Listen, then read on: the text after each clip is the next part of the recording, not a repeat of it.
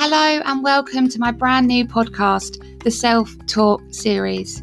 I'm Francesca Mills, mindset and life coach, and I'm here to bring you open and honest conversation around all things well-being, and more importantly, ways in which you can cultivate and maintain a healthy and happy mindset. Throughout the series, you can expect to hear about a number of topics, things that both help and hinder our happiness and state of mind, providing you with the tools and techniques to make the mindset shift that will enable you to move forward with confidence and real self-belief. So, for the first episode, we're going to talk emotions, and more specifically, how you can embrace all of your emotions. Emotions are complex and they can either make you feel on top of the world and amazing or really throw you off balance. We're brought up to think that certain emotions are bad, for example, sadness, anger, fear. However, believe it or not, no emotion is bad. Every emotion serves a purpose. They're not there to harm you as much as it might feel like they are at the time. They are an autonomous bodily response to certain things going on externally or internally in our bodies. I think we've also grown up in a society that celebrates positive vibes all the time. And whilst, of course, I'm not saying that's not a good thing, it's great to feel positive and it's great to feel happy, only is that great when it's genuine. Toxic positivity can be rife in our society, and I think it's one of the main things that can contribute to us feeling like we need to suppress our emotions when we're feeling sadness or anger, and suppress how we're genuinely feeling, both with ourselves and also with people around us. Yes, I know that sitting with those difficult emotions like sadness, like anger, like stress it's not an easy thing, and it's not something that we would choose to do every day, and it's not something that we necessarily find comfortable. However, if you learn to embrace your emotions or learn to get better at embracing your emotions, it just puts you in better stead to find comfort when those more difficult emotions do arise.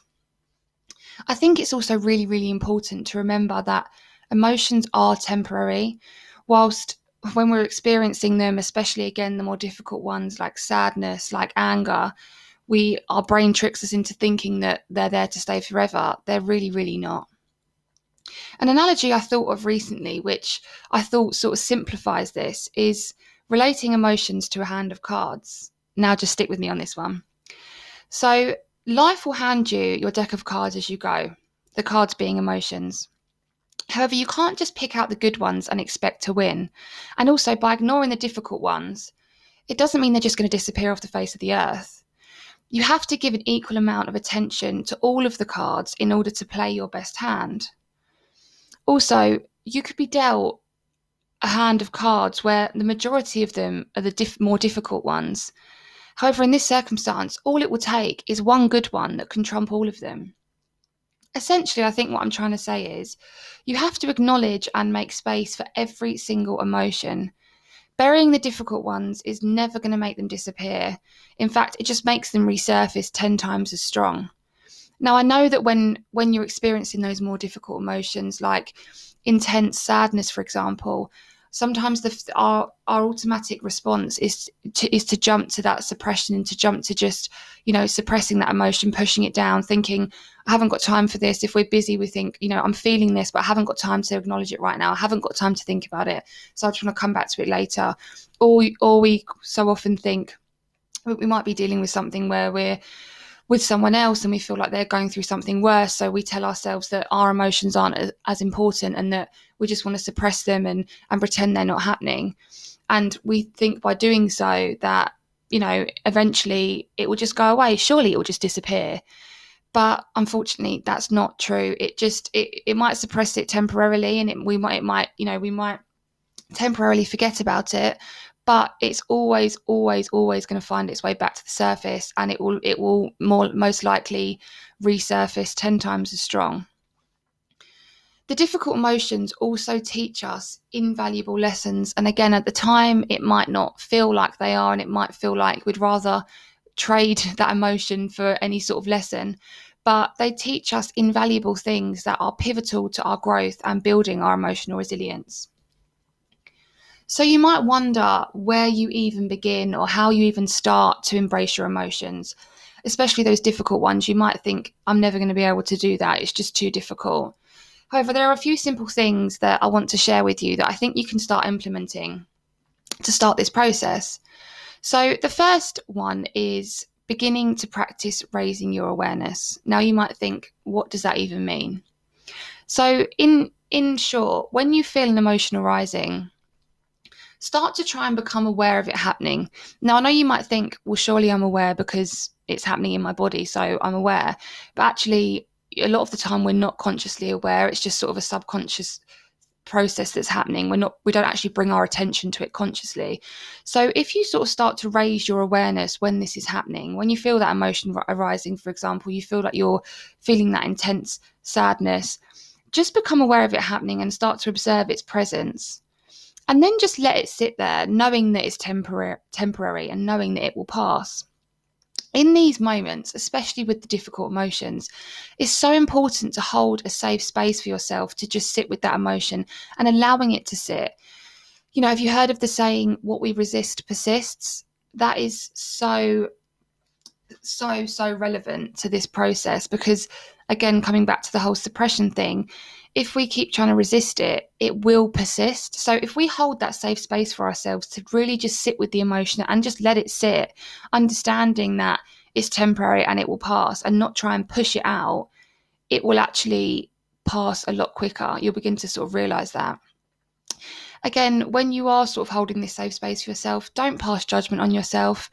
Don't make yourself feel worse by judging yourself and adding a big thing of guilt to the mix.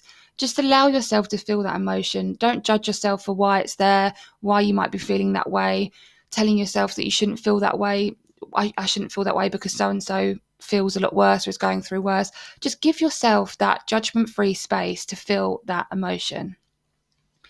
The second thing is to journal. So I find that when I'm feeling, sometimes, you know, it could be one emotion, or I'm feeling a real mixture of emotions, or, you know, I'm going through something and I'm feeling really sad.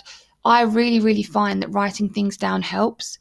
I'm a big believer in getting things out of your mind and onto paper, because that process in itself is I find so therapeutic. And it also enables me to sort of rationalize what's going on.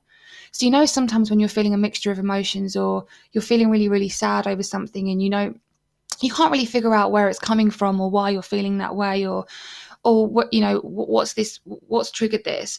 I find that by writing things down, I can start to rationalize what's going on, because I always find as soon as that pen hits the paper, I might think, I don't know what I'm going to write. And before I know it, I've written 3 pages. So I always find that journaling and writing things down really, really, really helps me rationalize what's going on in my mind, and sort of allows me to zoom out of the situation and take a bit of a holistic view on what I'm feeling, and what's bringing that up, and what's triggering it, and what might have caused it. The third one is a breathing technique, which I love, and that's called the stop technique. So each letter in the word stands for something. So the S is stop. So this is simply by saying stop, either out loud or in your head. Obviously, just be conscious of where you are, because if you're out in public, you might not want to shout stop out loud. So that's just by saying stop. And by doing so, you automatically interrupt your thought pattern. So whatever's going on in your mind, your really sort of busy mind, when you've got all these emotions whirling around, just by saying stop, interrupts that. The T stands for take, and that's to take a few deep breaths. So this is where you start to really slow down your body, slow down your breathing. So you just start to take a few deep breaths in, a few deep breaths out. At this point, you can either do that, or you can do box breathing, which is to breathe in for 4, hold for 4, out for 4, hold for 4, and just go around in that circle. The O is for observe, and this is where you really start to observe what is happening in your body, physically and mentally. What is going on? Are you physically, you know, if you're feeling really stressed, your palms might be sweaty. You might feel like you're sort of moving a lot faster. Your heart rate's going quite quickly. Obviously, hopefully the breathing will bring that down. But this is where you observe the physical things that are going on, but also mentally, what's going through your mind. And again, just bring your consciousness to that, bring your awareness to that. what is going on in my mind? What am I thinking? And just bring your attention to that and observe it. The P, lastly, stands for proceed. So this is where you can decide how you want to move forward. And just by taking those steps prior, you've really taken that control. You've taken control of your mind and you've taken control of your body in that moment. And then you really get to make that choice in terms of how you move forward and how you proceed, given that you've now observed what's going on and you've managed to sort of slow your body down with the breathing. I find that technique really, really helps me, especially when my mind is really, really busy, or I feel like I'm going through a mixture of emotions, or I'm feeling a really intense emotion. That really, really helps me. It really, really helps me just interrupt that thinking pattern. So to summarize, start trying to practice welcoming all of your emotions with big open arms, and not just the good ones, the difficult ones too, all of them.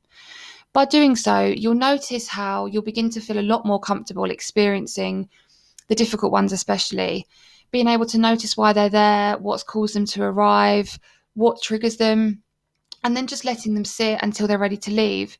And as I mentioned before, you'll start to notice that when you welcome your emotions and you let them sit there, they actually decide to leave a lot quicker. Like I said before, when we resist things, they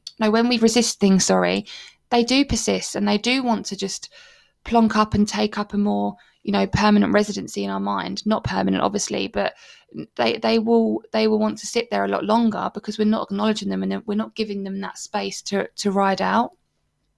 So knowing that they won't last forever, just give them that space.